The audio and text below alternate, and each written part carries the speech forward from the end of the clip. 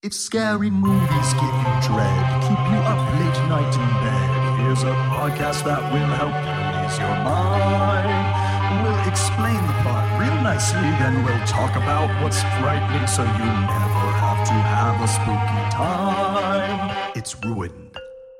Hi, Alison. How's it going? Hi, Halle. How are you? I'm good. This is Ruined, a podcast where we ruin a horror movie just for you. Just for you guys. Yeah. I'm coming in with something. Oh, Ready? okay. Do tell. Lay it on me. I have an unpopular, possibly candy opinion. Okay, we've had it before. I'm sure you'll have them again. And we know, as I am a pro Whoppers person, and I understand how maligned they are, I love Whoppers, and I will never question that love. I hate them, and I will stand against. I put them. Their evil deeds behind me. But go ahead. Easter candy is upon us. I am a fan of a lot of Easter candy. The Cadbury mini eggs. No, do you like them? Yes, I love them.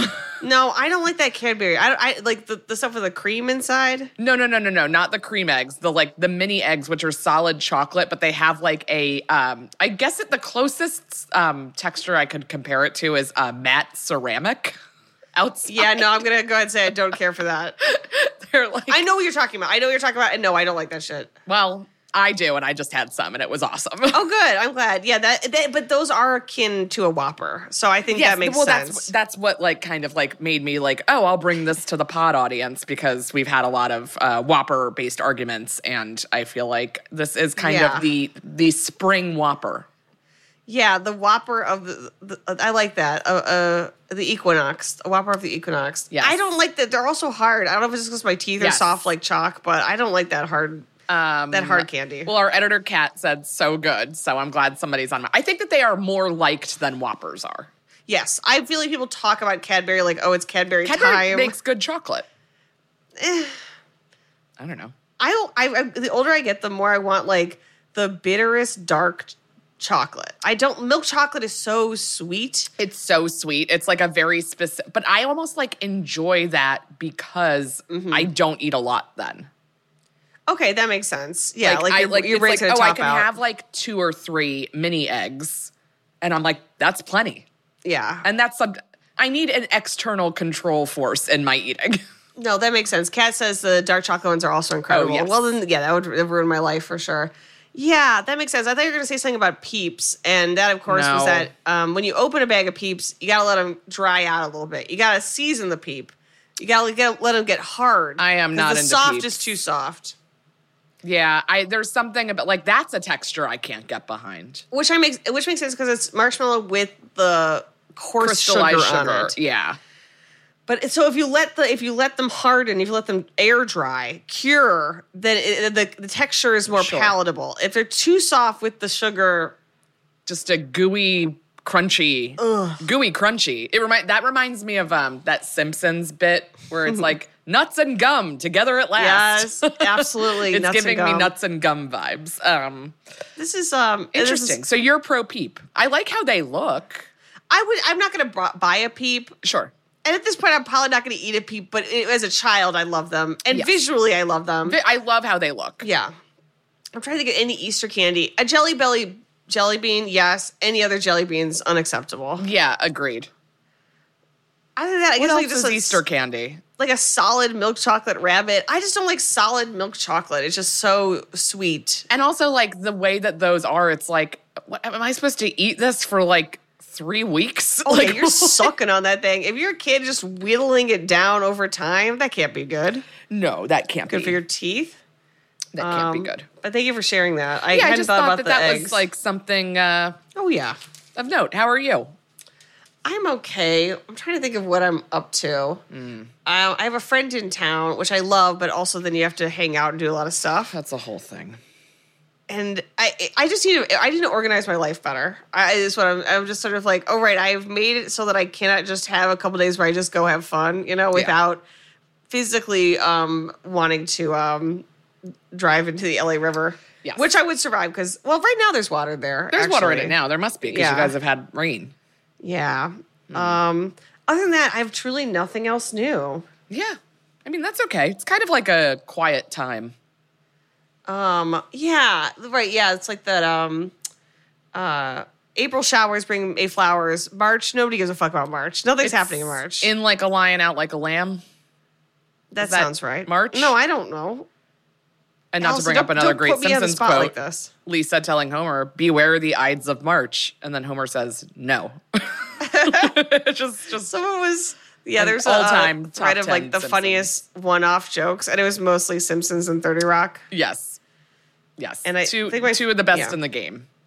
I think my favorite one was 30 Rock, which is, again, I'm sure we've talked about a specific joke even on the show, where it was Jenna being like, wow, now when you Google my name, that Jenna who electrocuted all those horses doesn't show up first. Jenna, that was you. Is so, like, the delivery is so good. Yeah, there's like so many incredible lines delivered flawlessly by some very talented comedic actors. I also realized I have my heater on, so Kat, tell me if it's too loud because it's so goddamn cold in my apartment. I have to put it next to me. Like, this is basically my Riz. Like, my pet is a little heater that sits next to me. Riz is a little space heater. He lays on top of me and he's so warm. He's so cute. He's taking a nap right now in the sun. I love him. And I also wish I was doing the same thing. I know. I'm just like looking over at him like, let's trade. Yeah. That'd be a fun body swap. It just like, what would a dream? What would a cat do with an adult woman's body? Like also nap. Yeah, I would say just eating rats in the street. Yeah, I think he would just like reach the things that are high up. Just knocking all your own shit over. Yeah, that's just cute. like imagine like me in my apartment just like knocking things off of like cabinets. Hey, they're your stuff. It's my stuff. I can do what I want. God, I'm trying to think of anything else I'm doing that's not work related. I don't know, man. I have nothing going on. I have the cat. Nothing. That's it. Yeah. So, but that's okay. That's okay. This is coming out after our live show. And so correct. I just want to reiterate, in case you didn't see the live show, how much I didn't like knock at the door, which I keep thinking is knock at the cabin door. Yeah, it is. It does feel like it should have the word cabin in it, just for the flow. Yeah. I mean, if you watch the live show, you'll already have my opinions, but I've just been really reminiscing. I'm thinking about it. I'm like, swing and a miss. But I'm back. I'm in that seat that opening night for that fucking next M. Night movie. Every time. There's nothing. He cannot Does he already fail have me one enough. in the works? Is he already writing one? I want to say yes, and I want to say it's something funny. I feel like this was the one that he like posted the completed script on Twitter and was like, "It's done," and I was just like, "Okay." Well, and again, I don't want to get into it. A photo of the script, not like posted the script. Right? Yeah, but yes, that was that one, like leather bound. He's producing his daughter's first movie. And I remember reading it. Look, we've talked about Nepo babies, you know what I mean? But I want to say she is like, I'm going to go say 19 or something. Like, she's so 22. 22. And I'm saying, girl, you better come out with a fucking banger. She probably will. And I think about like, David Cronenberg's son. We should do Infinity Pool. We'll do Infinity Pool. Yeah. It's like to follow in your father's footsteps and then be as good as him. Like, I'm not as good, but like to be incredible. I think what is his daughter's name? Ashana. I think Ashana Shyamalan. I think she's gonna surpass her father. I'm gonna go ahead and call that now. He's and I'm been very kind excited. of on a downward trajectory these last few films, I feel. Well, I mean, last few. Everyone except the first one, one might argue. Like, I mean, again, I say to someone who's like, I will defend him no matter what. I don't give a fuck. He can disappoint me to my face every day of my life, and I will defend him. We need somebody out there making movies with wild twists. That's what we need. There please. just aren't many of them. And whenever they do, we're all so excited. For example, that's why we thought Barbarian was so great. Yeah. When you get that fucking, like, screaming mother monster woman running out of the fucking darkness, it's just great. It's just what you want. With that in mind, we're going to give you what you want. This is our first movie for March. Yes. And the theme we talked about, which 5 minutes ago, which I already don't remember. Alison, What is it? Movies that get requested a lot. Thank you. Movies that get requested a lot. Absolutely. But I feel like we have run in, like, I'm glad that we're doing this because I feel like we have 100%. had movies where, like, a bunch of people are like, you've got to do this one. And it, like, never fit. They never fit in themes. And it's always like, oh, we'll get to it. But it's like, especially like movies that feel like a bit more singular. Yes. And, you know, we just came off of Horny Month. We're all kind of lying in the blissful aftermath of that. Puddle, and so, you know, we spent our energies coming up with Horny Month, and we are just now going to do a month of movies you guys have asked us to do. And the first movie we're going to do, which is, I remember being asked this from the jump when we first launched, is, of course, 1981's Possession. Yes. Which is directed by, Andrei Zulawski. Great. And it was written by Zulawski and Frederick Teuton. And it stars a young Sam Neill. Hot. And one of the best actresses I've ever fucking seen in my life. I don't believe I've seen her anything else. Her name is Isabel Adjani. She plays the female lead. Killed me. And I fucking love this movie. I had not seen it before. Oh, wow. We talked about this, but like this is the kind of movie I didn't want to watch because once I've seen it, then I will have seen it. Does that make sense? I am finding that that in myself, not with horror, but the new Party Down season premieres today, yes. And I'm like, do I watch it tonight or do I save it? Yeah, I don't know.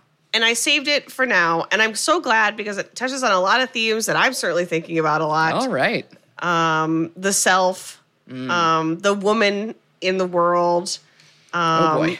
love and divorce, West Berlin, a lot of stuff that's going to ring a lot of bells for a lot of people. And of course, we always like to start out by having Alison react to the trailer. Alison, what are your thoughts about the trailer for Possession? Whew. Unsettling, I guess is the word I would use to describe how it feels. Mm-hmm. I didn't like it. But it doesn't look like, I don't know if maybe it's just the remastering of whoever digitized it, but like it doesn't look like it's from 1981. Like it looks like it's shot it looks more modern. Interesting, yeah. But again, that could be just like the resolution. Like I feel like sometimes maybe it's just that the trailers get ripped and they're so bad. The ones I watch. You have an embedded hatred of you don't think older movies are scary, which I find absolutely bonkers. So maybe because it didn't look like that, maybe it'll make it scarier in your mind. I mean, it's already pretty fucking scary, so. It's an absolute fucking dream come true. And there's a lot of different themes in the movie, but I'm just going to take a baseline scary. How scary, Alison, do you find the concept of divorce? Ooh, I mean, it's not as scary as some other things we've talked about. Because it happens a lot. Yeah, but that being said, neither of us have been married, so it's sort of like... This is true, so I don't know. Yeah, does divorce take on a different meaning? Because, that's how but then again, also, I believe both sets of our parents are still married, so it's sort of like the reality of what divorce has been shielded from our eyes. It's not, like, part of my life. In a way I know people that are divorced. They seem okay. Yeah, I guess maybe we wouldn't know if somebody wasn't okay. Yes. That's probably the kind of thing that you're not revealing if your divorce is going very badly. And I would imagine that a part of a lot of divorces is hiding things and not being the same person anymore, and that shit is scary. I'm going to follow that up with another thing that I think this movie is about, which is, Alison, how do you feel in general about monogamy? Scary. No. I don't like I'm not with someone now. It's been a really long time since I have been. I don't know. I think it works for some people. I'm like indifferent. Yeah. It's certainly not the only way. Yes, absolutely. For people to live. I feel like, again, after coming out and then meeting a lot of queer people who are not monogamous in a traditional sense, or, I know way more people who are like polyamorous now. Yeah. Which, I mean, God bless you, this movie to me is like, well, I really see the benefit of if instead of reacting to sexual infidelity with a monstrous love reaction, if we could maybe have a conversation about we're all human beings and like what that could look different like in a human can come way. from different people, and that's okay if that's as long as everybody's being respected. It's like does monogamy set up people to cheat? Is sort of what I think this movie is positing. It's not just about that, obviously. Right. It's about a lot of stuff, but that's something that came to mind where I'm like, a lot of this stuff probably if you just felt like you could be honest about how you feel about your life, things would have been better. But those are the themes we're going to be playing with. Great. And then, Alison, would you like to guess the twist in Possession? Guess the twist. Does this movie have a traditional twist? No. I mean, there's certainly something that if in M. Night Shyamalan's hands, he would have made a twist. Mm-hmm. But it happens earlier. So, no, it's not a twist. I'm going to guess that the husband has been lying from the beginning and the affair that he's having predates the marriage. Yeah. Okay. That's all. I mean, the trailer is like terrifying, but not like particularly clear. Yeah. Also, everyone looks alike in this movie. Are there two dark-haired women? Well, they are, and that's woman? sort of actually we've done two movies where that's sort of part of it is that they look exactly alike. Okay. All right, let us begin ruining Possession. Okay, so we open on Mark, who's played by Sam Neill. He's coming home from an international trip to West Berlin. And as soon as he gets there, they do a great job of immediately getting into the story, which is he gets out with his luggage and his wife, Anna, kind of runs down to the taxi. And he says, you cannot ask for a divorce over the phone. You said we need more time. How much more time do you need? Could we at least talk about this? And she's like, I don't know, which is really hard to, like, how do you start the conversation of that? You know? Yeah. Versus if you like, I am leaving, that's one thing. It's another thing to be like, I think this is over. I don't know, Yeah, that's worse, I think. Oh, exactly. It's equivocating. You know, it's sort of like not... It's uncertainty and yeah, and like being not that you stuck can in know. limbo. Yeah, but if you do know, you gotta drop the hammer. Rip the Band-Aid off. And he says, okay, well, do you want me to stay somewhere else tonight? And she says, no, Bob, who's their son. And it's very cute to have a 5-year-old son named Bob. Bob's expecting her. And Bob is in this, and you know how I feel about how kids in horror. Also, every fucking new horror movie has kids in it. I don't want to see it. Yeah. I do not want to see something scary happen to a kid. And also, they don't make them scary. Like, they hedge horror because of there's children in there. Sure. Don't do it. Don't do that. But this is a kind of movie where they're not hedging anything. Oh, boy. And so then as soon as I see him, I'm like, oh, boy, poor Bob. Oh, boy. And so they both kind of watch. He splashes around the bathtub, and, he's just the cutest little peanut you ever did see. Later in bed, like, they've clearly had sex, and Anna's you could tell she's trying to talk herself down from wanting to leave, like, wanting divorce. And Mark says, like, this was on me. Like, I demanded too much. Like, I was away all the time. And she says, well, like, when you were away, were you unfaithful? And he says, the truth is, not really.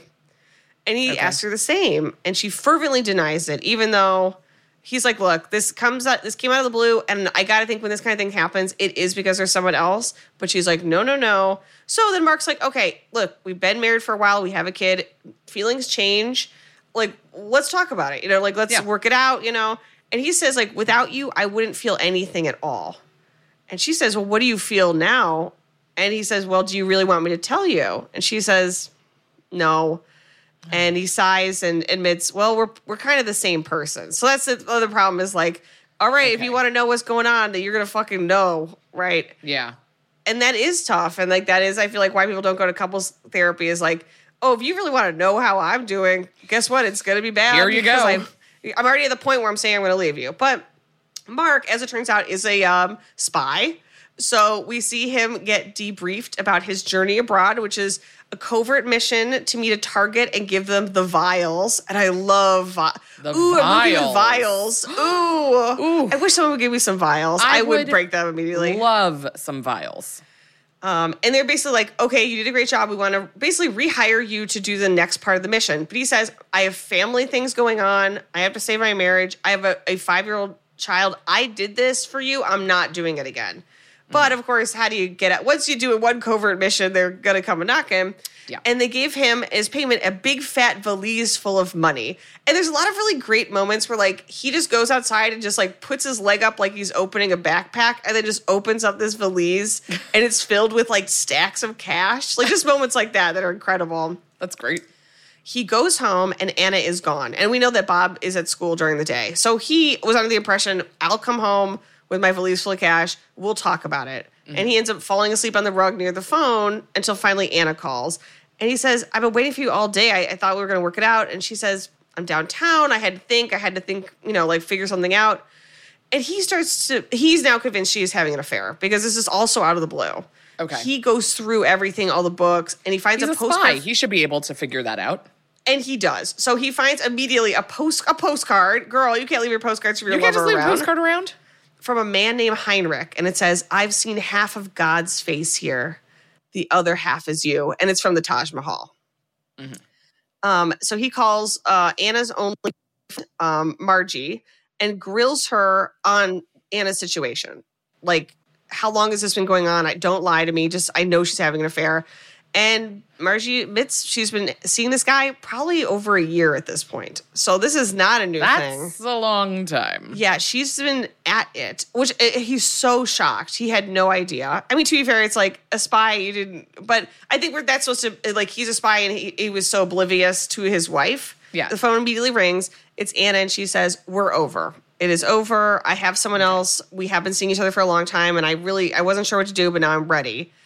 And he's grilling her like, did you sleep with him? Do you like it more than with me? And she says, yeah, I do. And it's like, I mean, clearly. Yeah, it's like, yeah, I'm not leaving you because I'm not having hot sex with a new guy. Like, grow up. Right. If it was bad, I would stop doing it. Right, yeah. Like, why would I keep doing it? Yeah, I'm having a horrible sex with a guy I hate. I'm going to leave you for a year. Yeah. Outside of our marriage. And she says, and he realizes, wait a minute, are you calling from his place? And she says, yeah. So he says, in a half an hour, we have to meet at Cafe Einstein to discuss our breakup. So he is at all times trying to go about this like we are actually going to break up in a mature way. Neither of them are capable of it. And also there's some complicating supernatural factors at play that will come up. Oh, no. But he's like, we're going to meet and but really they're going to rage each other. And it's, again, all the staging. This is a beautifully shot film. Gorgeous. And I'll say this now, if you can, this is not, I mean, there are moments of gore, but this is definitely something that I feel like a lot more people could watch compared to some other movies we do. Please watch this. I love this movie. I think everything about this movie was great. But so they're meeting at Cafe Einstein, and he's sitting at like a little two-top. Instead of sitting next to him, she sits at the next table. So they're sort of facing like 90 degrees, and it's just like they're kind of arguing, but they're not even facing each other. Oh, it's so good. Ugh. And he says his first thing out of his fucking mouth is, okay, well, if you're leaving me, then I'm not seeing Bob anymore. Your own Why kid? Are you taking that out on the kid? Well, exactly. It's like because it's like the only way he has to lash out. And of course, Anna says that's inhuman. And he says, and what you're doing to me is human. It's like, if your reaction to someone cheating on you is, I'm going to abandon my son. Yeah, fuck you, dude. Yeah, like, yeah, you're an asshole. You're allowed to be upset, but like, don't take it out on your 5-year-old son who desperately needs you. Yeah, so obviously that brought up a lot for me personally. I don't like that. Yeah, as someone who knows a 5-year-old, you don't be doing that to him. No. And he's like, I would feel better.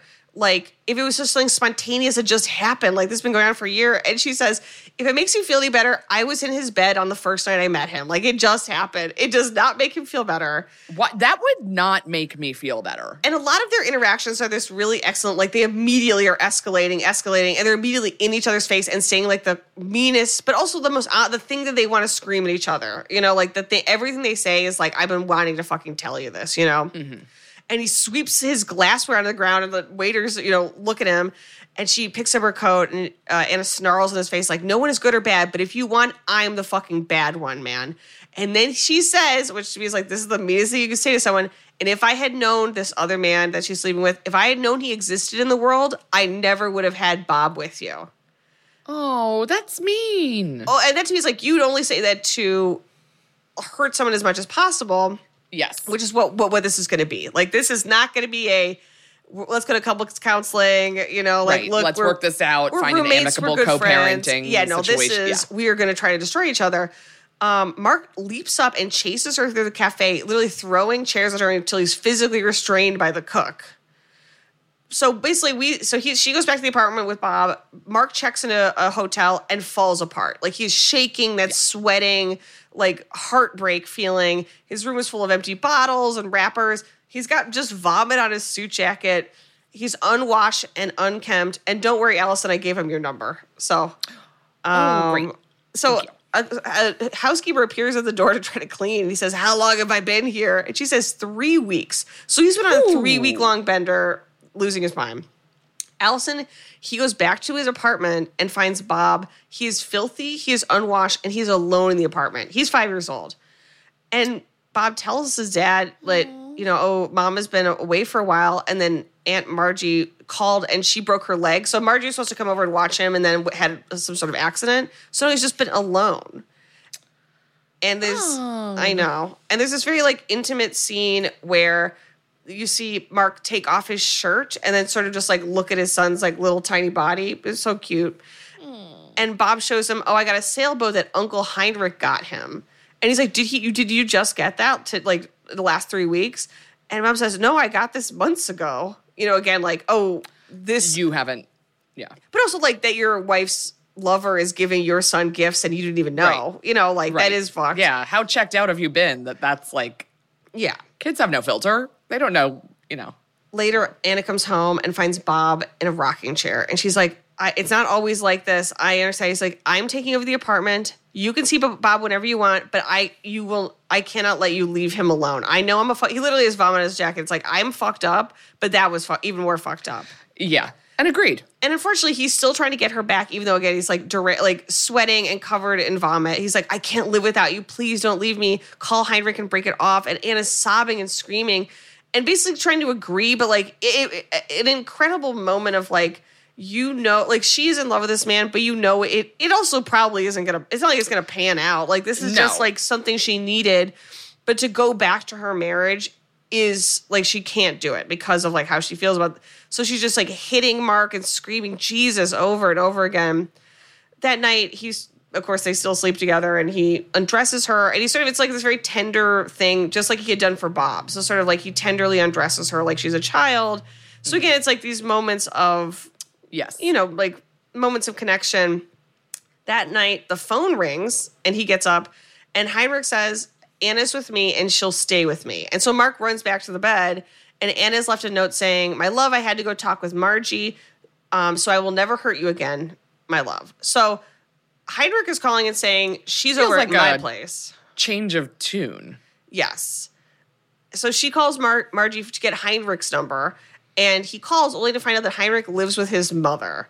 And even Heinrich's mother's like, oh, yeah, I know Anna. I love her. She's so great. I haven't seen her for a couple weeks, but oh, my God, she's always over here. I miss her. What's she up to? Was he like, I'm her husband? Yes. And the mother's like, oh, okay. Well, things are complicated. The mother is completely fine with her son's, what is, I think, sort of coded as the bohemian lifestyle. And that's another part of it too, is Heinrich is the world is love, and there are no boundaries except for the ones we make. And then Mark is that my wife is leaving, so my body is breaking down. Yes. Yes, yeah. And I think reading a little bit about it, it is also the ideas of the time period, Western East Berlin, playing with these different ideas through the analogy of divorce. But Bob suddenly appears at the door and tells his dad that he had to go wee-wee. And so he helps him to the bathroom. And then Mark tries to step up. He takes Bob to school and gets him dressed and everything. He's from now on, I'll be taking you to school. This is the first time he's taken his son to school. They are greeted by Bob's teacher, Helen, who looks exactly like Anna, but with redder hair and green eyes. Mm-hmm. Allison, if you were in that situation, what would you do? What would you do? Who am I? You are Mark. I guess I'd have sex with that woman. You'd have sex with that woman. Yeah. All right. I like that that's your first response. You wouldn't be startled at all, or you just say, hey, when in Rome, when in West Berlin. I guess it would be kind of jarring to see. I think I'd want Especially since some like answers. this woman is like, because your wife is ruining your life. And then to see basically her twin. Her doppelganger. We've been doing a lot of doppelgangers. A lot of doppelgangers. God, I love doppelgangers. Me too. So he immediately freaks out, which is what I would do. And it's basically like, is there he assumes that it must be his wife. And he's like, what are you doing? Why are you wearing a wig? Why are you pretending? And Helen says, no, it's just me. And he says, have you ever seen my wife? And she says, I see your wife every day. Like, I know that we look alike. Like, that's not a shock. That's shocking to you, but not to me. And he said, oh, you know what? Yeah, I see what you're talking about. So because Mark is a man of action, he immediately goes over to Heinrich's place and demands to see Anna. And Heinrich is just like, he has like a black silk shirt unbuttoned to the waist, and he's so intimate with Mark, and he's like, we're on the same mountain lake, and we're swimming from opposite shores, but we're riding the same wave. Sort of like we're almost lovers ourselves because we are sharing a lover. Sharing this woman, yeah. Mark's not having this, so Mark is just marching through the apartment looking for his wife. Also, like, considering also like all of his other feelings on like that this is ruining him so much. Like to hear that, I'd be like, fuck off. Yeah. And Heinrich wants it to be like, hey, we're all adults here, it's all fine, you know, and if she wants to be with me, then that's like, hey, she's a free lady. And Mark, whilst that is actually true, Mark is like, why would you call me? Like, you called me last night. And Heinrich says, I didn't call you. I just got back from Hamburg. Like, I actually left the day you came back so she could have some room to just decide. But then Heinrich's like, yeah, but we have been having sex for over a year. And he says, I've accepted Anna's way. So sort of like Anna came to me and I have to accept, if she leaves you, that's her decision. You know, she leaves me, that's her decision. Mm-hmm. And she says to Mark, Mark's going through it. He says, during your last visit home, were you satisfied with your wife sexually? Because during that time, we achieved a state of perfect harmony. Shut up. And if that wasn't bad enough, just then Heinrich's mother arrives home, and Mark is God. Wait a minute, you've been fucking my wife in your house with your mom? Like, she's here all the time? And they end up fist fighting, like brawling in Heinrich's foyer. But unfortunately, Heinrich's not just good at fucking, Alison. He's good at fighting.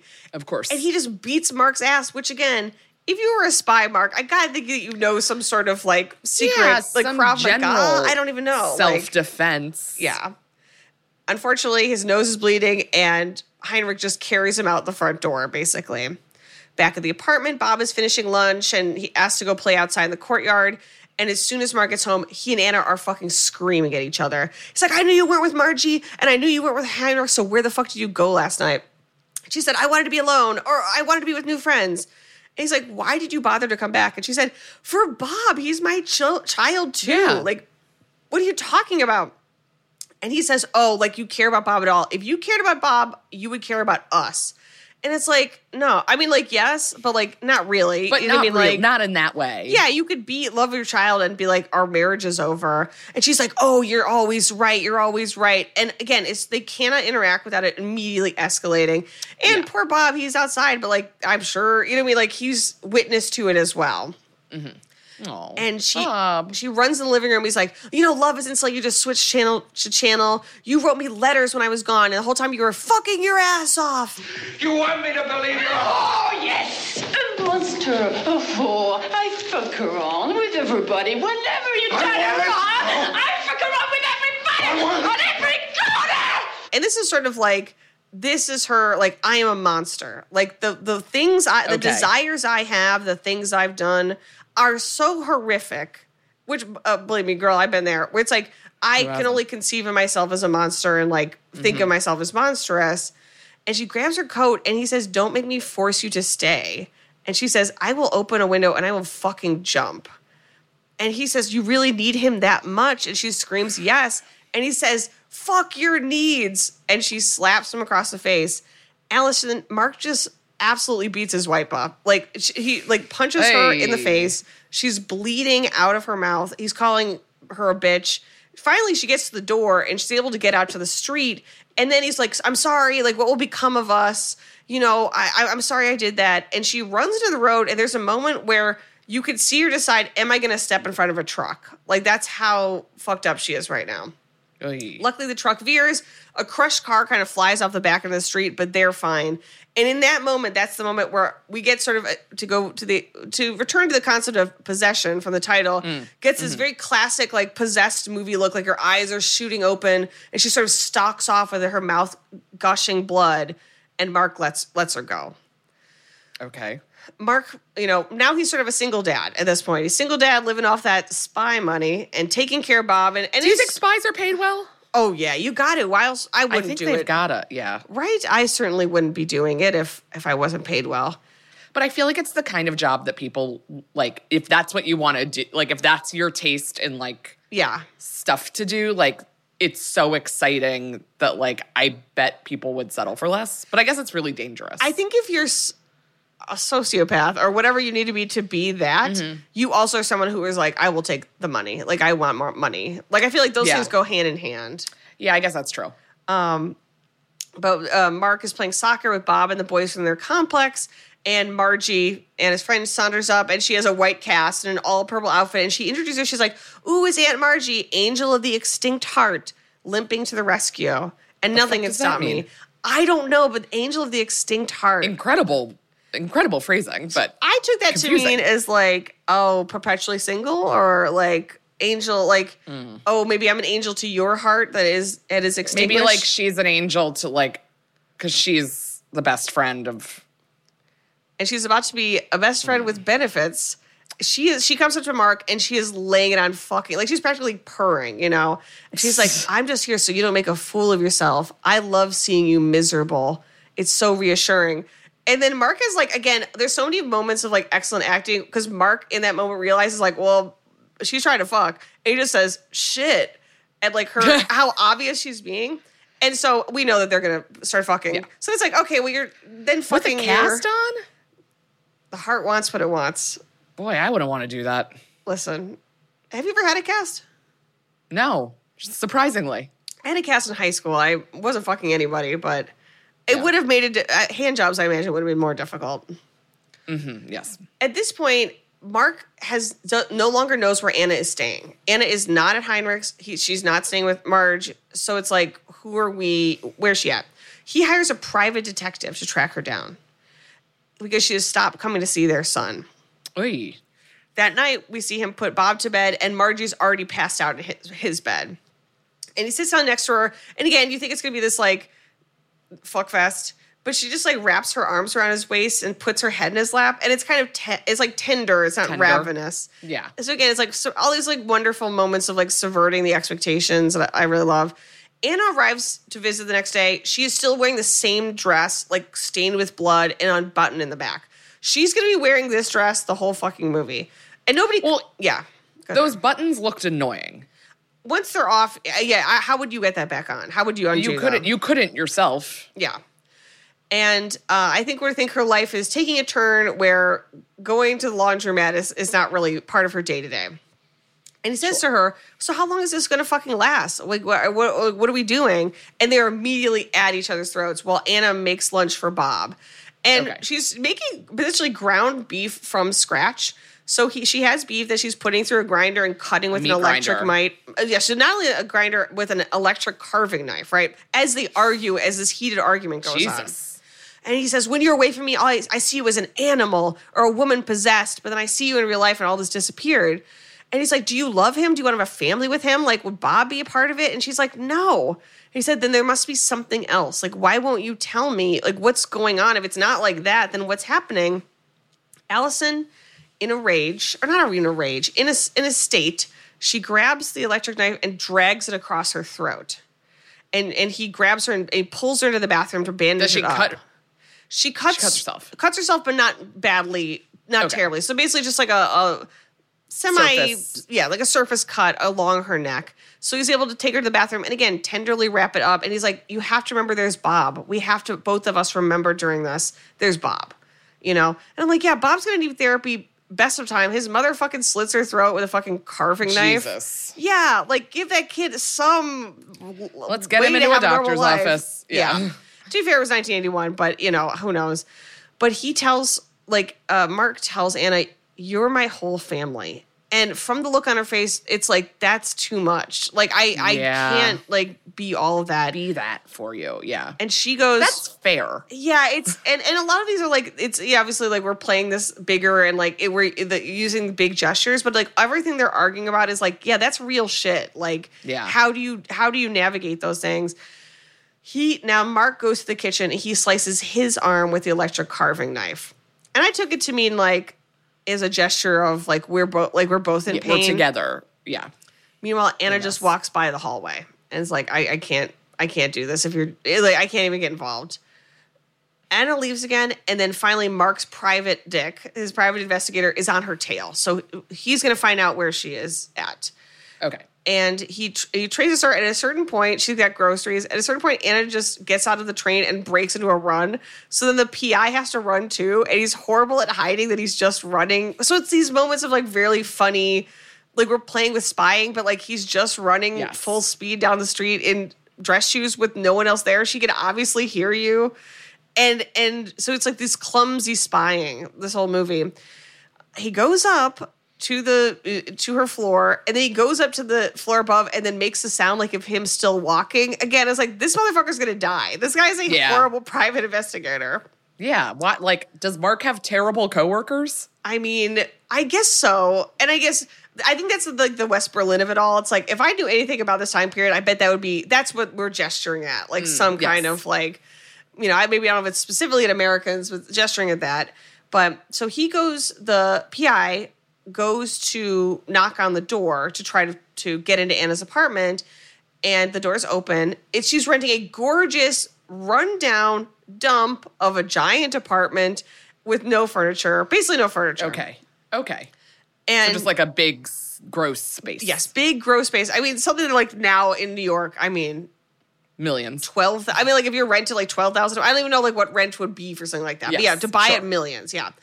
And so basically to get into the apartment and like talk to her, he says, he's from the building, and actually one of the windows fell out from one of the other floors, so we just have to inspect all the windows. So then he's going through all she's trying to get him to leave, and he's looking at every window, and finally he says, I have to check the bathroom, and she laughs and says, there's no windows in the bathroom, and he says, well, I have to look anyways, and she starts to like laugh and be like more and more unhinged and offers him wine, which baffles the PI. And it's so funny because like my idea of a PI is like hard-boiled drinking bourbon. Yeah. And this one's like, I can't drink in the middle of the day. I'm on my job. What are you talking about? I guess it would make you really bad at your job. Also, you don't know this woman. So I get like not taking your drink from her. But she pours a glass of wine and he begs it off. So then as soon as he goes towards the bathroom, she like drops the bottle and says, broken. And it starts to act extremely out of it. Allison, he opens the bathroom door and sees in the darkness what I would describe as a thick, weird, wet tentacle. Almost like like an octopus made of mold growing on the bathroom wall. Absolutely not. I know. And he stops stunned. Is it like, oh, I could see how this probably exists somewhere on the planet? Or is it like, oh, this is of something else? This is of something else. It is alive. It is a creature that is heretofore unseen, Allison. And he stops, stunned, and Anna hits him in the back of the head with the broken wine bottle. So he whips around, and then she just jams the bottle into his throat. And the PI bleeds out in the bathroom. Back at the apartment, Mark gives Bob a bath, and the buzzer rings. It's Helen, Bob's teacher, and he lets her in to finish up bath time. Then the buzzer rings again, and it's Heinrich. And Heinrich's now saying, do you know where Anna is? Because Anna's not talking to me either. Mm-hmm. And he's like, okay, let's cut the chase. And Heinrich has like, again, a fully open black like silk shirt under a white jacket. Like he is just like, oh, the pleasures of the flat. Like he's just like pitching like, not hedonism necessarily, but like if you have something, indulgence versus regulation, I guess. And he's literally like, he's like doing ballet, like his hands are over his head, like he's just like feeling it's like he says all three of us are a family, and Bob too in some sense. No, okay, if you're going to say something as gross as like, all three of us are a family, implying like, you know, we're fucking the same lady, or we have. Yeah. Let's leave Bob out of it. Heinrich tells Mark that Heinrich has a wife and daughter in Cincinnati. And he says, "What? I'll always think of them. I'll always think of them as my first family." Well, I mean, they literally are. So I don't know what you're not saying. I don't know how else thing. you would think of them. Yeah. And so Mark says, "Okay, great. That's not my fucking problem. Why are you here?" Don't care. Heinrich says, "Ugh, it's stiffed block men like you that led us to the concentration camps." It's like, I'm sorry, I don't want you to fuck my wife, so I'm responsible for the Holocaust. Again, the West Berlin of it all. Sure. And Mark says, I'll tell you this. I can tell you Anna's address, where she's at because of this PI, but I don't know what the other guy's name is. So, and Heinrich is shocked to think that there's another guy. And Mark's like, wow, join the fucking club, dude. Like, why would you be shocked, you know? And they sort of have this conversation like, oh, if it's a matter of sexual pleasure, Heinrich, like, I'm sure you're better at sex than me, but what if there are other things? And the other things are what we have, you know what I mean? And that, which is Bob. And so Heinrich tries to run to the apartment to look for Anna, but Mark blocks him. And he says, you know, Heinrich, I think when I found out about you, I was really afraid of you, but I'm not anymore. And Heinrich, who's like, sex is almost his spirituality. Like, he what connects. A brutal personality that is. I mean, this guy, I would love to be this guy at a party, but like just once, you know what I mean? Yeah. But and to have like a real out that you have for the conversation. Like, and my ride's here. I'm gonna go jump off the roof. I get out of here. Yeah. I gotta go. It starts at 9. But but he's like, yeah, sex is how we act, how we talk to God, you know? And Heinrich says the only thing there is to fear is God and whatever that means to you. And Mark says, God is a disease. And Heinrich, he goes to the elevator sort of defeated and says, that's why through the disease, we can reach God. And I was like, I don't know what that means, but I do want to have a series of prepared statements to say whenever an elevator door closes. Like Me that, too. to say something like that, I'd be like, I mean, that's what I want. That's what I want. Boop. Yeah. Back in the apartment, Helen, because again, like, is a doppelganger of Anna, she is also serving as like the perfect maternal replacement. Like, Anna abandoned her kid. Yeah. Helen's reading him a book. You know, like, Anna abandoned her husband. Helen basically goes into the kitchen and starts cleaning up the meat. There's still meat from the grinder, you know? And Mark joins her and, you know, she tells him, not only is she cleaning his fucking kitchen, but she says, hey, the reason I stopped by is that Bob is crying in his sleep during nap time, obviously because you guys are splitting up, you know? Yeah. And also, like, the vibes are bad. Vibes are very bad in this house. And also, Mark didn't know. And Mark's like, damn, that's crazy. I don't think he does that here. Anyways, he tells Helen, I'm at war against women. They have no foresight. There's nothing about them that is stable. There's nothing like an to trust. Now? Yeah, they're dangerous. And much like all incels, it really just took one woman being cruel to them, but also clearly going through a breakdown. You know what I mean? Mm-hmm. Like, and Helen replies, there's nothing common among women except menstruation. And baby, that's not even true, okay? Nope. But it's just saying, like, to generalize, like, we don't have anything in common, right? Yeah. She says to him, and he does not ask a question in response to this, which I think, again, is what we're supposed to think of, like, the absurdity of Mark is that, like, there are all these things that he should be interested in and investigating, but he's so caught up in his own, like, understanding of things. And she says, I'm from a place where evil is made flesh. So evil becomes people. So I know the danger of being deformed by it. It's not that I don't admire your world, but I find it pathetic, these stories of women contaminating the universe. Instead of Mark saying, oh, are you some sort of alien or spirit woman? Or like, Mark says, but I'm the one who's contaminated. And I think that's what we're supposed to think is like over and over again, like he has shown things and instead of asking any other questions, he's aggrieved. So in that way, I guess he is an incel. Like if incels really want to know what's going on, you have to engage with the concept of patriarchy. Sorry, like it's unavoidable. But instead of being like, we could all work together to fix the system, it's like, but I want to fuck and I'm mad about it. Yeah. And so Helen goes and puts in her coat and, you know, basically she says, you've never felt free, so when someone else becomes free, it can seem evil to you. And he's sort of like, oh, is she trying to fuck me? So he reaches over to Helen and Helen says, well, we'll just have to listen if Bob starts crying because I don't want to. I'm his teacher. Like, if it's like, you know what I mean? Oh God, that would be like so fucked up as a kid. Like, Oh. you're already like, it's already like a weird, like just seeing your teacher in your home would be weird. And then to catch her fucking your dad. Yeah, exactly. Like, also she looks exactly like your mother. So they get into bed together and they're nude, but, Helen says, you don't have to make love to me. And he says, I'm not trying. So they kind of have like a nice moment of like, we're just going to spend the night together as adults. Of course, in the middle of the night, Bob wakes up screaming for his mother. He's really upset. And Mark goes to him. And when Mark goes back to the bedroom, Helen is getting dressed. And she basically says, I know this is going to make you think you were right about women all along, but I'm going to push back on that. Like Bob being so distraught. So, meanwhile, Mark is dropping off Bob at school that day. Another private detective, this one's name is Zimmerman, shows up to Bob's school and catches Mark and was like, the PI you're working for has not been heard of and has not reported into the office since going to find your wife. And Mark, because now he's kind of got this other lady he's talking to, who's like, oh, yeah, my wife. Right, huh? my wife. Yeah, I guess Wonder what she's up to. Yeah. Oh, that's okay. I knew he was going over there. And Zimmerman says, I'm sorry, forgive me, but what he told me was that you were really trying to find your wife. And he says, and now Marcus started doing what Heinrich does. Like, he takes Zimmerman's hands in his and like presses them to his chest like in an intimate way and says, I guess I did, but I was just blind. It was just blind ambition.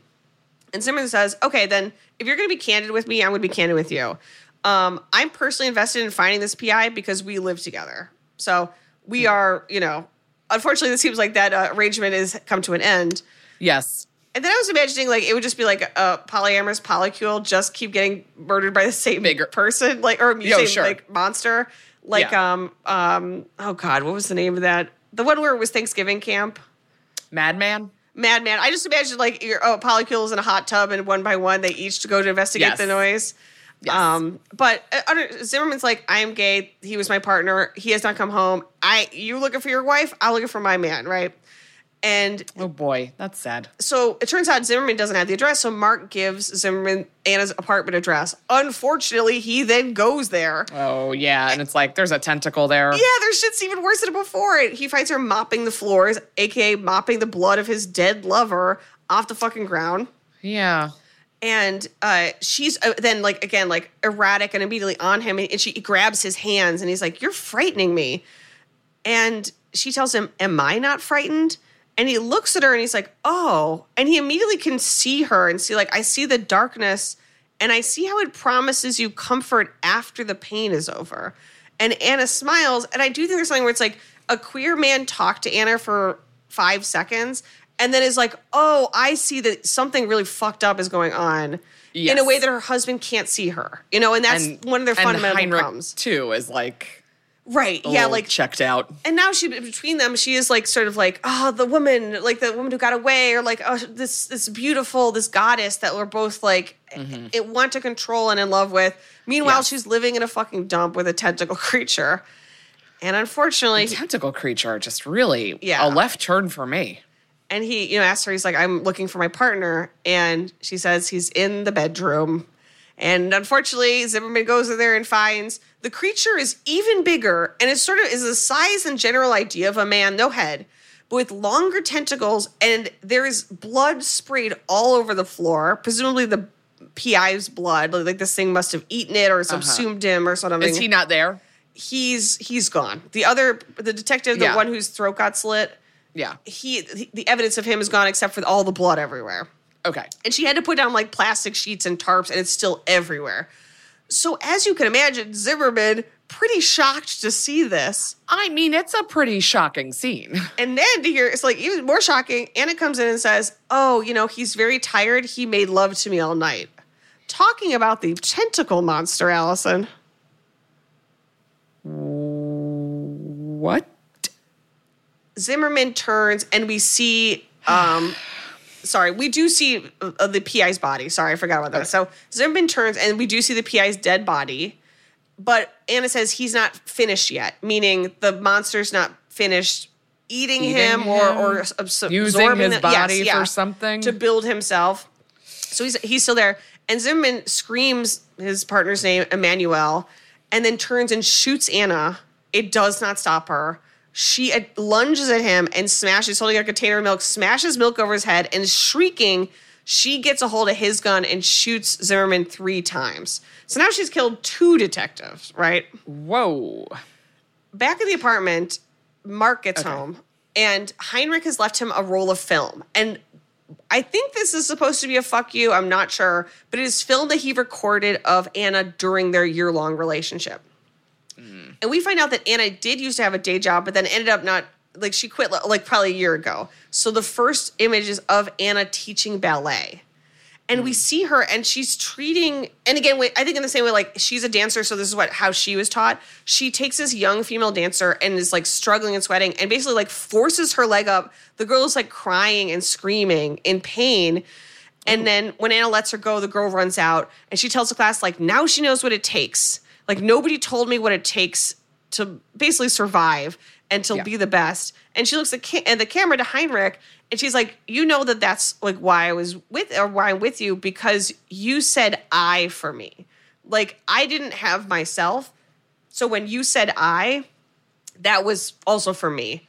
Like, I needed that. And we'll sort of get into why in a minute. But sort of like the idea that I, in this case, a woman cannot be on my own or cannot stand alone, right? Mm-hmm. And that's why she married Mark, and that's why she is having this affair. You know what I mean? I mean, it is desire, but then it is also like, and believe me, as someone who came out at 38, understandably, like, you get a lot, it's not just about the sex, right? Sure. And then we see her, and she's, like, panicking and having, like pouring this out, and it's sort of like her internal monologue, and it's sort of contrasted to how we see her operate in the domestic sphere of her home with Mark, which is, like, they're not having these kinds of conversations. And we see Anna, she's talking about there's basically 2 sisters that control your life, chance and faith.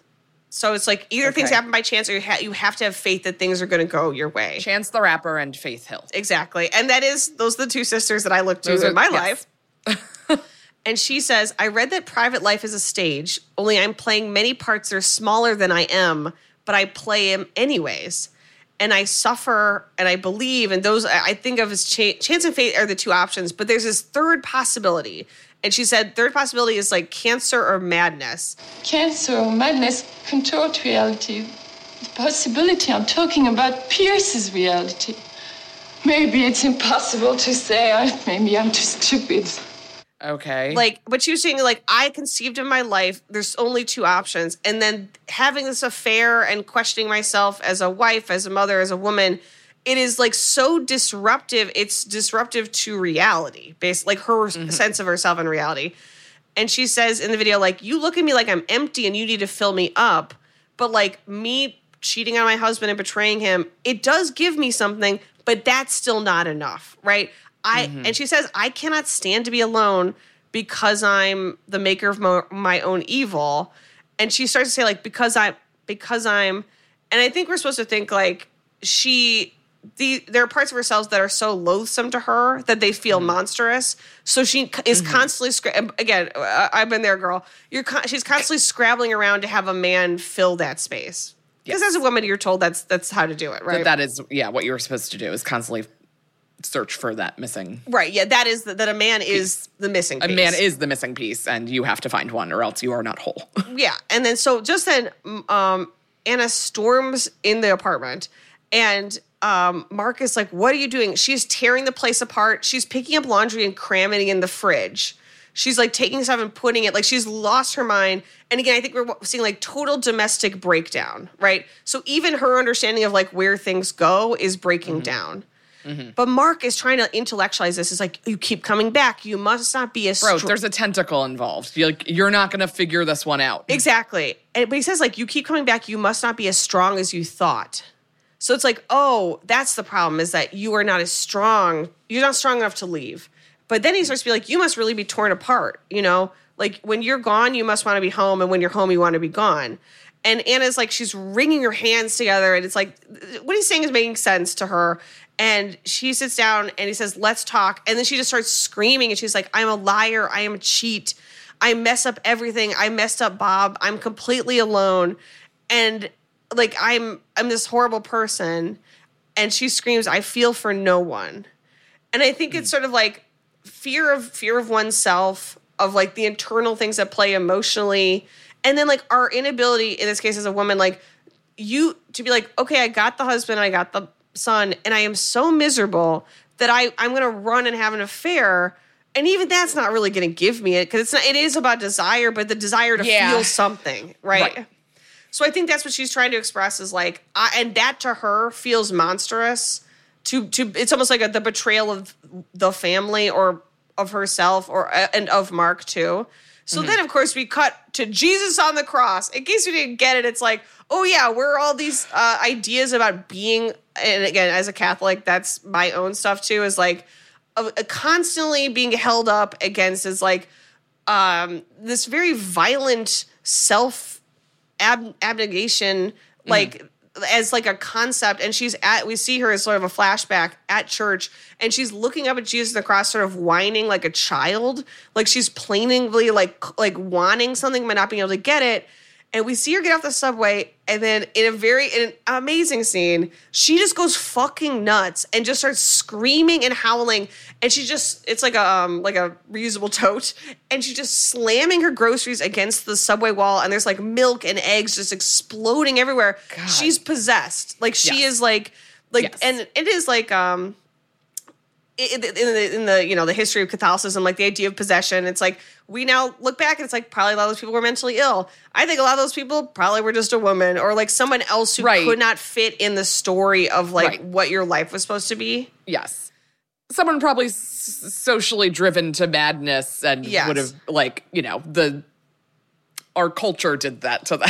Yeah, like someone who like could not live the way that you're forced to live and then was institutionalized or pathologized or whatever. Yeah. So she is a woman possessed but being possessed by like her own dissatisfaction. It's like versus being able to be like, we're all dissatisfied. What does that mean? Or like, what can we work on it together? Obviously, I'm an optimist. But I said, like, if you're loosed from, like, the hegemony, if you, like, are loosed from the system, you do look insane. So, like, her going through this, it's, like, almost like it's like the physical effects of having your heart broken. And then this is, like, the physical effects of being severed from your understanding of yourself. Yes. And in this case, the understanding being Catholic. And also, I'm sure this is about West Berlin. I do not know enough about it, but it makes sense. I think that's, like, a body divorced, a body pulled apart, you know? Yes, yeah. Again, I wouldn't say history is on the list of things we know a lot about. Nope, and it's not. We're not putting it on there now. But I and definitely do know not like about modern European history. Yeah, but I do know about one thing, Alison, and it's when blood and yellow pus start just cascading out of your mouth, ears, and vagina, which is what happens to Anna. So she's on the floor of the subway hallway. There's no one else around, so it's like at least no one else. Listen. It's like if I'm going to be in that way, at least let's make sure that no one sees it.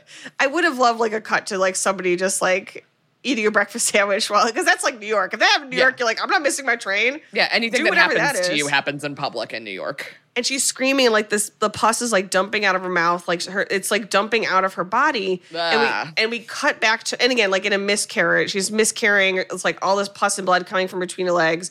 And we cut to her telling Mark, what I miscarried that day was Sister Faith, and all that I have left was Sister Chance, so I had to take care of my faith to protect it. I don't exactly know what we're talking about, but I don't know anything about what we're talking about. I think it's sort of like the idea of things being up to chance is so horrifying and so destabilizing that, like, to lose faith, you latch like, it's almost like the thing that you need has died, but you need it even more now that you don't have it. Again, it seems very Catholic. And unfortunately, much like when you tell people, like, it's like, this is a moment where it's like she's revealing I'm not herself. Connecting to this.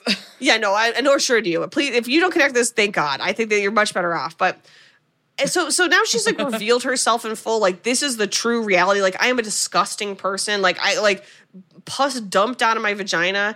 And Mark says, for the first time, you look vulgar to me. And then he tells this story basically. It's like, have you ever seen a dying dog?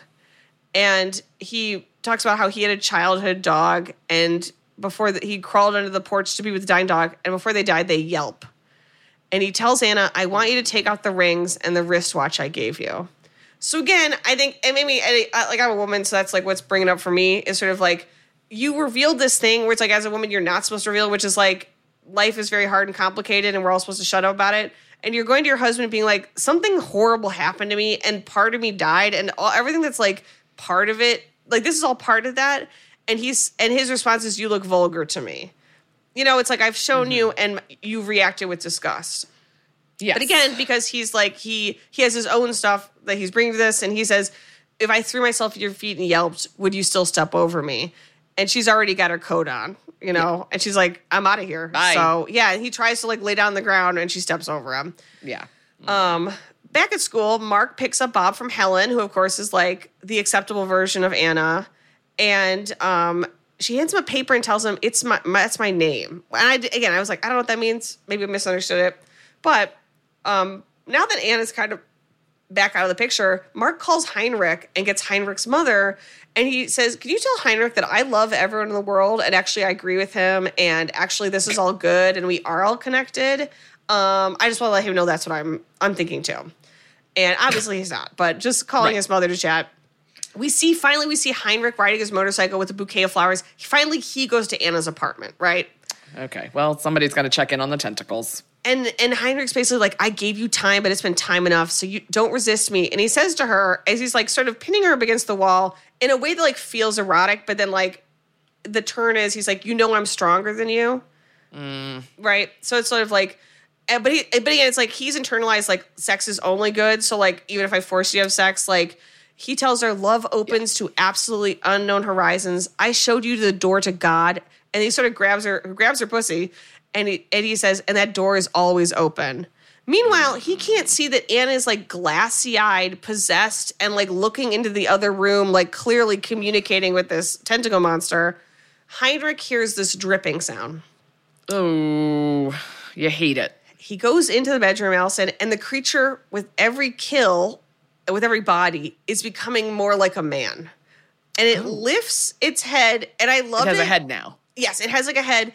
And what I would describe as a head is that it looks like, are you familiar with Dory from Finding Nemo? Yes. She's kind of a narrow blue fish. Yes. So it's sort of a very narrow, like a sort of a Caucasian Dory is how I would describe it. So a big face, a narrow face, covered in blood. The whole thing is covered in blood. It still has tentacles, but its eyes are on the side, and its mouth is just a little like Eyes on the side. Eyes on the side. And his mouth is like Beaker from the Muppets. Like just sort of this like... Yeah. Yeah. As you can imagine, Heinrich fucking freaks out. I mean, imagine. I mean, I simply Imagine can't. being like, is there another man? And it's like, not really, Not but yet. kind of. It's on he's cooking. Let him cook. And Heinrich, he grabs his eyes like he's been struck blind, which again feels very biblical. And he stumbles to the kitchen. As he does, Anna sort of calmly walks in with the flowers he brought and says, these are kind of old. They're already starting to smell. And she turns to him and she opens the fridge and he gasps in horror. And it turns out she has the PI's severed heads. So it looks like she's like sort of had to break down the bodies to feed to the monster or something. Yeah. And she gives him this speech where basically she's like, none of us are any different than any other. Don't you understand? Like, none of us are special. And then she stabs him in the chest. And he runs out of the building. He's damaged but alive. Okay. Heinrich calls and tells Mark what happened. Mark couldn't be happier. How could you? What did he say? He said, there's some sort of monster there. I saw that she had a dead body in the fridge.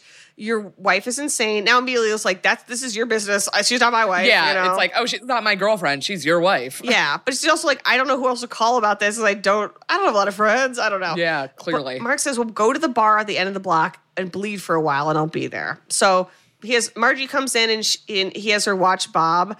And so Mark runs over to Anna's apartment. He opens the fridge and Anna's nowhere to be seen, but he opens the fridge and he has the same, like he loses his mind. Like he physically has like the severing of his idea of his wife is gone.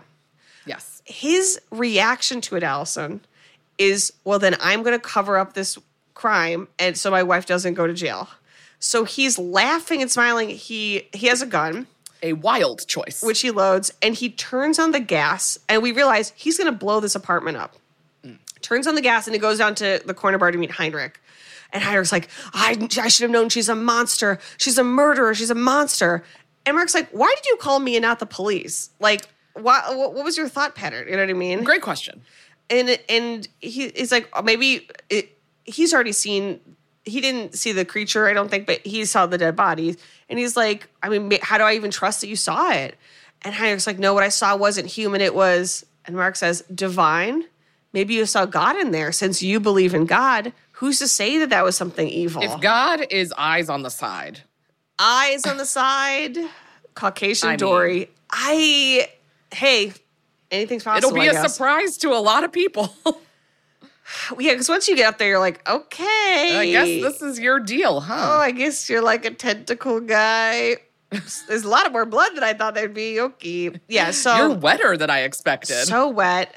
And Heinrich says basically, like, we need to do something. If you don't want your wife to go to jail, you'll pay for me to go away on a nice long trip. So basically, I'm out of here. You're going to pay me to fucking flee to another country so I don't get done in about these murders. Heinrich is also retching and vomiting. Mark realizes that Heinrich is now a witness that he has to take care of. So Mark finds a loose feather. I'm assuming from, like, it's a restaurant, so I don't know if they were like a plucked chicken. I don't know. Takes a feather. I don't want to see a feather in a restaurant. Oh, and then you're going to hate what he does with it. He goes to the toilet stall. Heinrich is throwing up in the other stall. And he takes one of his shoes and he jams it in the toilet. And then he gags himself on the feather to make it sound like he's vomiting. And he calls Heinrich into the stall saying, Heinrich, I'm sick. I can't believe it. I'm sick. And Heinrich's got his own shit going on. Well, that's what Heinrich says. Like, I'm the one who's hurt. Don't tell me you're sick. But Mark says, come in here. Heinrich goes into the stall and Mark brains him with the top of the toilet tank, puts the tank back, and then literally puts his head in the toilet and flushes it so it fills with water, drowning Heinrich in the toilet.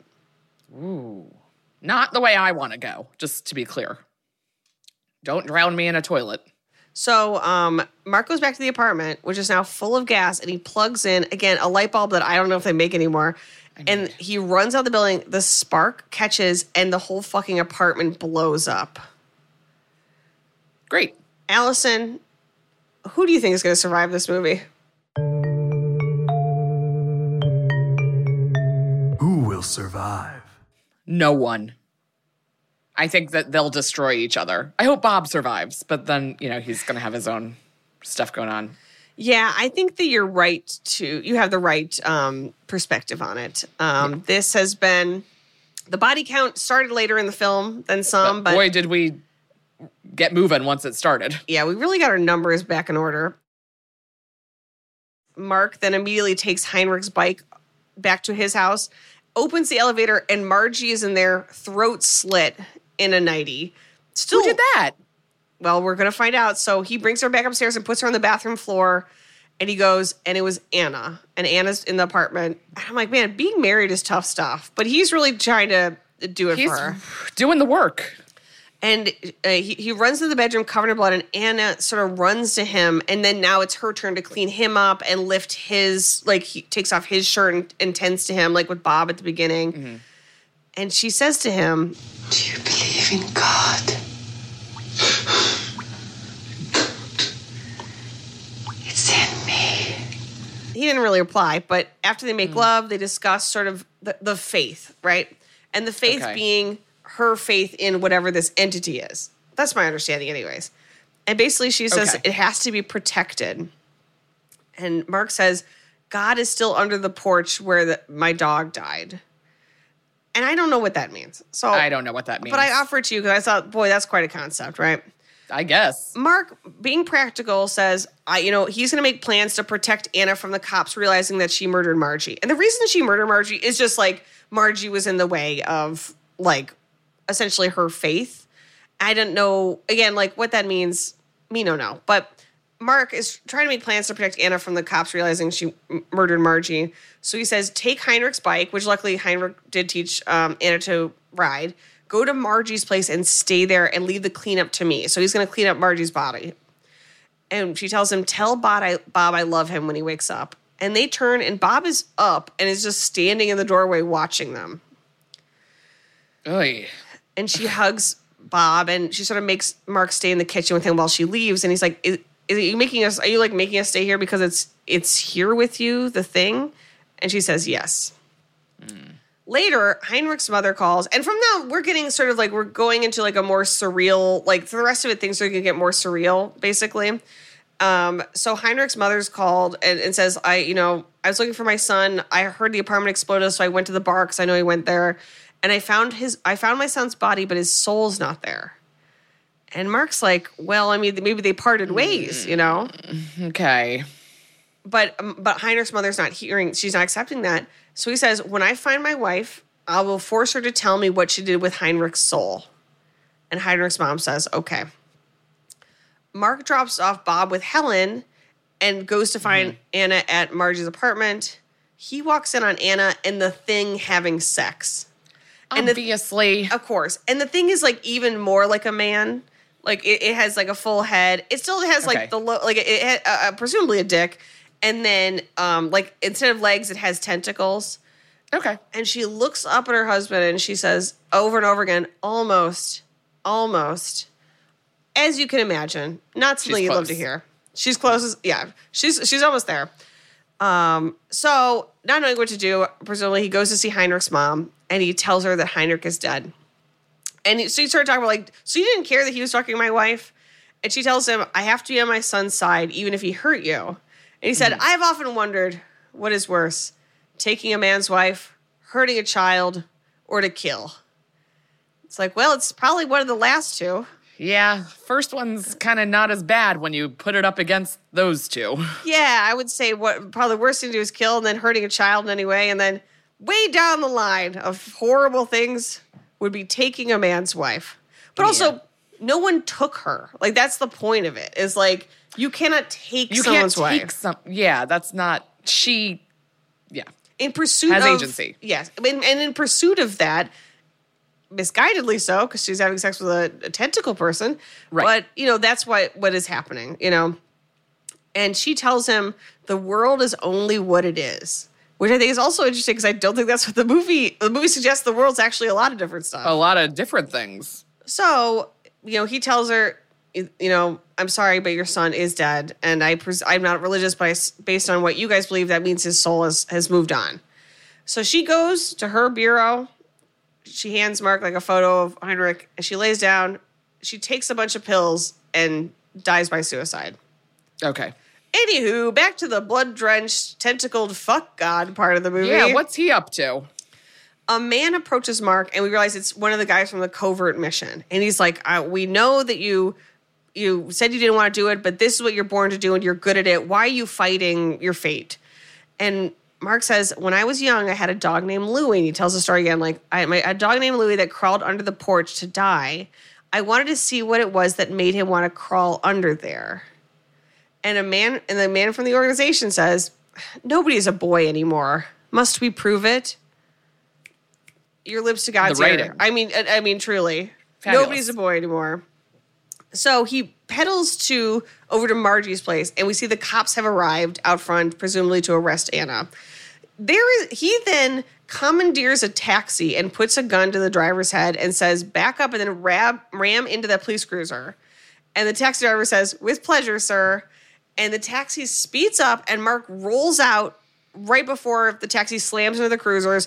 And then Mark, because he has a gun, starts shooting on the cops, right? He gets shot, but he's not killed immediately. He shoots one of the cops. He's gunning down officers. The cop cars explode, and also their car, which was there, jerks back, or Margie's car rather, jerked backward, and the trunk pops open so Margie's body dumps out. Aye. All while Anna is standing in the picture window watching all of this. And Mark is able to luckily escape from the police, and he gets on the motorbike, and he makes his way to an abandoned building with this long, big spiral staircase. And he climbs it. He's bleeding out into this abandoned building. Anna finds him. And as he watches, she climbs the spiral staircase, and she has something else. She has someone else with her. And she turns and says, I want to show you it is finished now, which is also interesting as a Catholic because, like, it is finished is allegedly Christ's last words on the cross. She turns and she presents what the tentacled man has become, which is a doppelganger of Mark. Oh. And the only difference is he has brown eyes instead of blue.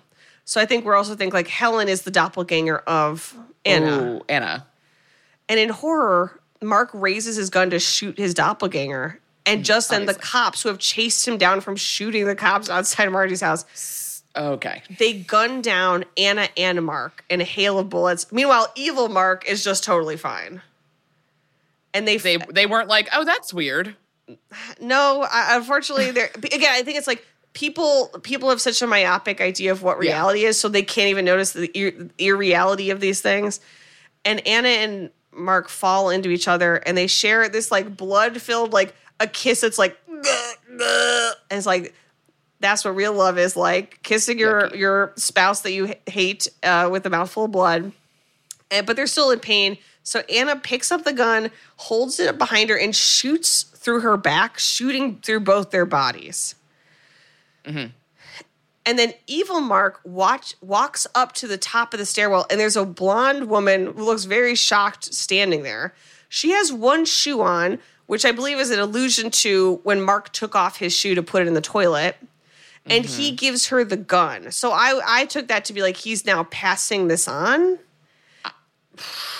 And then the Mark who was near death, he then leaps through the spiral staircase to his death, meaning the doppelganger is still alive. And we also see the guy from the covert organization, he takes off his shoe to look at his foot and then put his shoe back on. He has like a bright pink sock. Mm-hmm. So we cut to Helen taking care of Bob at her home. And there's a knock at the door. And Bob says, don't answer it. Don't answer it. Don't answer it. You know, he's screaming. But Helen says, it could be your father. And in the way that, like, yes, it is sort of his father. In a way. And we see through the door, we see Mark's, like, doppelganger. It looks like he's underwater, sort of, like, knocking at the front door and knocking and knocking.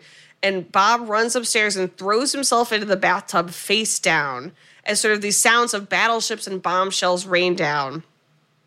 And we see Helen in front of the door looking around, reacting to the sounds, which again are sounds of war, as the doppelganger of Mark sort of paused at the floor, at the door behind her. So I think we're supposed to think like they have been replaced by like a better version of themselves, but that version is like a perversion. And I didn't mean for that to rhyme, but this is a poetry slam podcast. Yes, of course, you know? as yes, every episode is. And so we leave on Bob floating face down in the bathtub. Some of the things I read were that he has died or has drowned himself in an allusion to Heinrich. I refuse that because I do not want that to be true. I don't want that to be the case. I want him to just be scared, but then it's okay. And then you're not seeing, I think these things, once we get to this point, it's almost like this, we're watching a breakdown, not just of a marriage or a country or a concept of a woman's self, but like the breakdown of reality. So it's like the thing with the shoe, it's like you're having these like patterns repeat. Like they're not literal anymore in a way that like all these different things sort of pierce through reality. And I just want to say that the end, but also that Isabel Adjani, who played Anna, put her whole monstrous pussy. This is like one of the single best performances I've ever seen in a fucking movie. And I every scene I was like, to have to go like very so wildly and have like such an insane range and then still be able to pull off like personal intimate conversations, like she did it. And you know, I love this movie. I thought it was incredible. Alison, what are some fatal mistakes you think people may have made in Possession? Fatal mistakes. I mean, a year-long affair, end the marriage or the affair. Like, you can't. And it's like, I guess it's easy to take for granted how we feel now about things. Because it's like, I guess it's like, it was 81 still a point in time where you're like, I cannot get married. Especially if you're Catholic. I don't know. Yeah, and I don't know what like Berlin, even West Berlin, would be like in terms of the culture. Right. Like, just get divorced. Yes, absolutely. I think not paying attention to your wife. Yes. Not that will beget her making love to an alien monster, but it definitely seems like it might lead to that. Yes. And then where would you place Possession on the spooky scale, Alison? A spooky scale. This feels like a 7 to me. Yeah, this one's up there. I think a 7. I think it sounded like scary, but also like confusing in a scary way. Yeah. there were so many moments that are jarringly out of the real. Like you're being moved from the reality of the film itself. Mm-hmm. Like you can't really anticipate anything. And then again, like her performance and like Anna as a character, that breakdown scene in the hallway is so good and so affecting. I'm gonna give this an 8. I'm gonna give it one more than you. Wow. And that again, doesn't happen very often. This seems like something that you could watch. Please watch it. I think you really enjoy it. It's a phenomenal film. Obviously, that's why people recommended it. So thank you for everyone who did. Yes. Shout out to Brett, who I believe was the first person who recommended it back in the day. And so we really appreciate that. And boy, were you right. You know, this was a real treat. A treat for the senses. Truly. One of the senses being, do you want to fuck a tentacle? Oh, mouse? Sure. I just named sight as one. Yeah, movies, a treat for the senses, specifically the sight one. Visual. I guess all that's left to do is ask you guys to, well, actually, no, 2 things. One, if you we're going to do a lot of off-requested movies, but if there's something that jumps at, we'll take, those requests can run through the end of the month. Yeah, let's do it. So, if you have some movie recs that you're dying for us to do that isn't thematic, send it on in. But then, other than that, please keep it spooky. Ruined is a Radio Point production with executive producers Alex Bach, Sabrina Fonfetter, and Houston Snyder. Recorded and edited by Kat Iosa.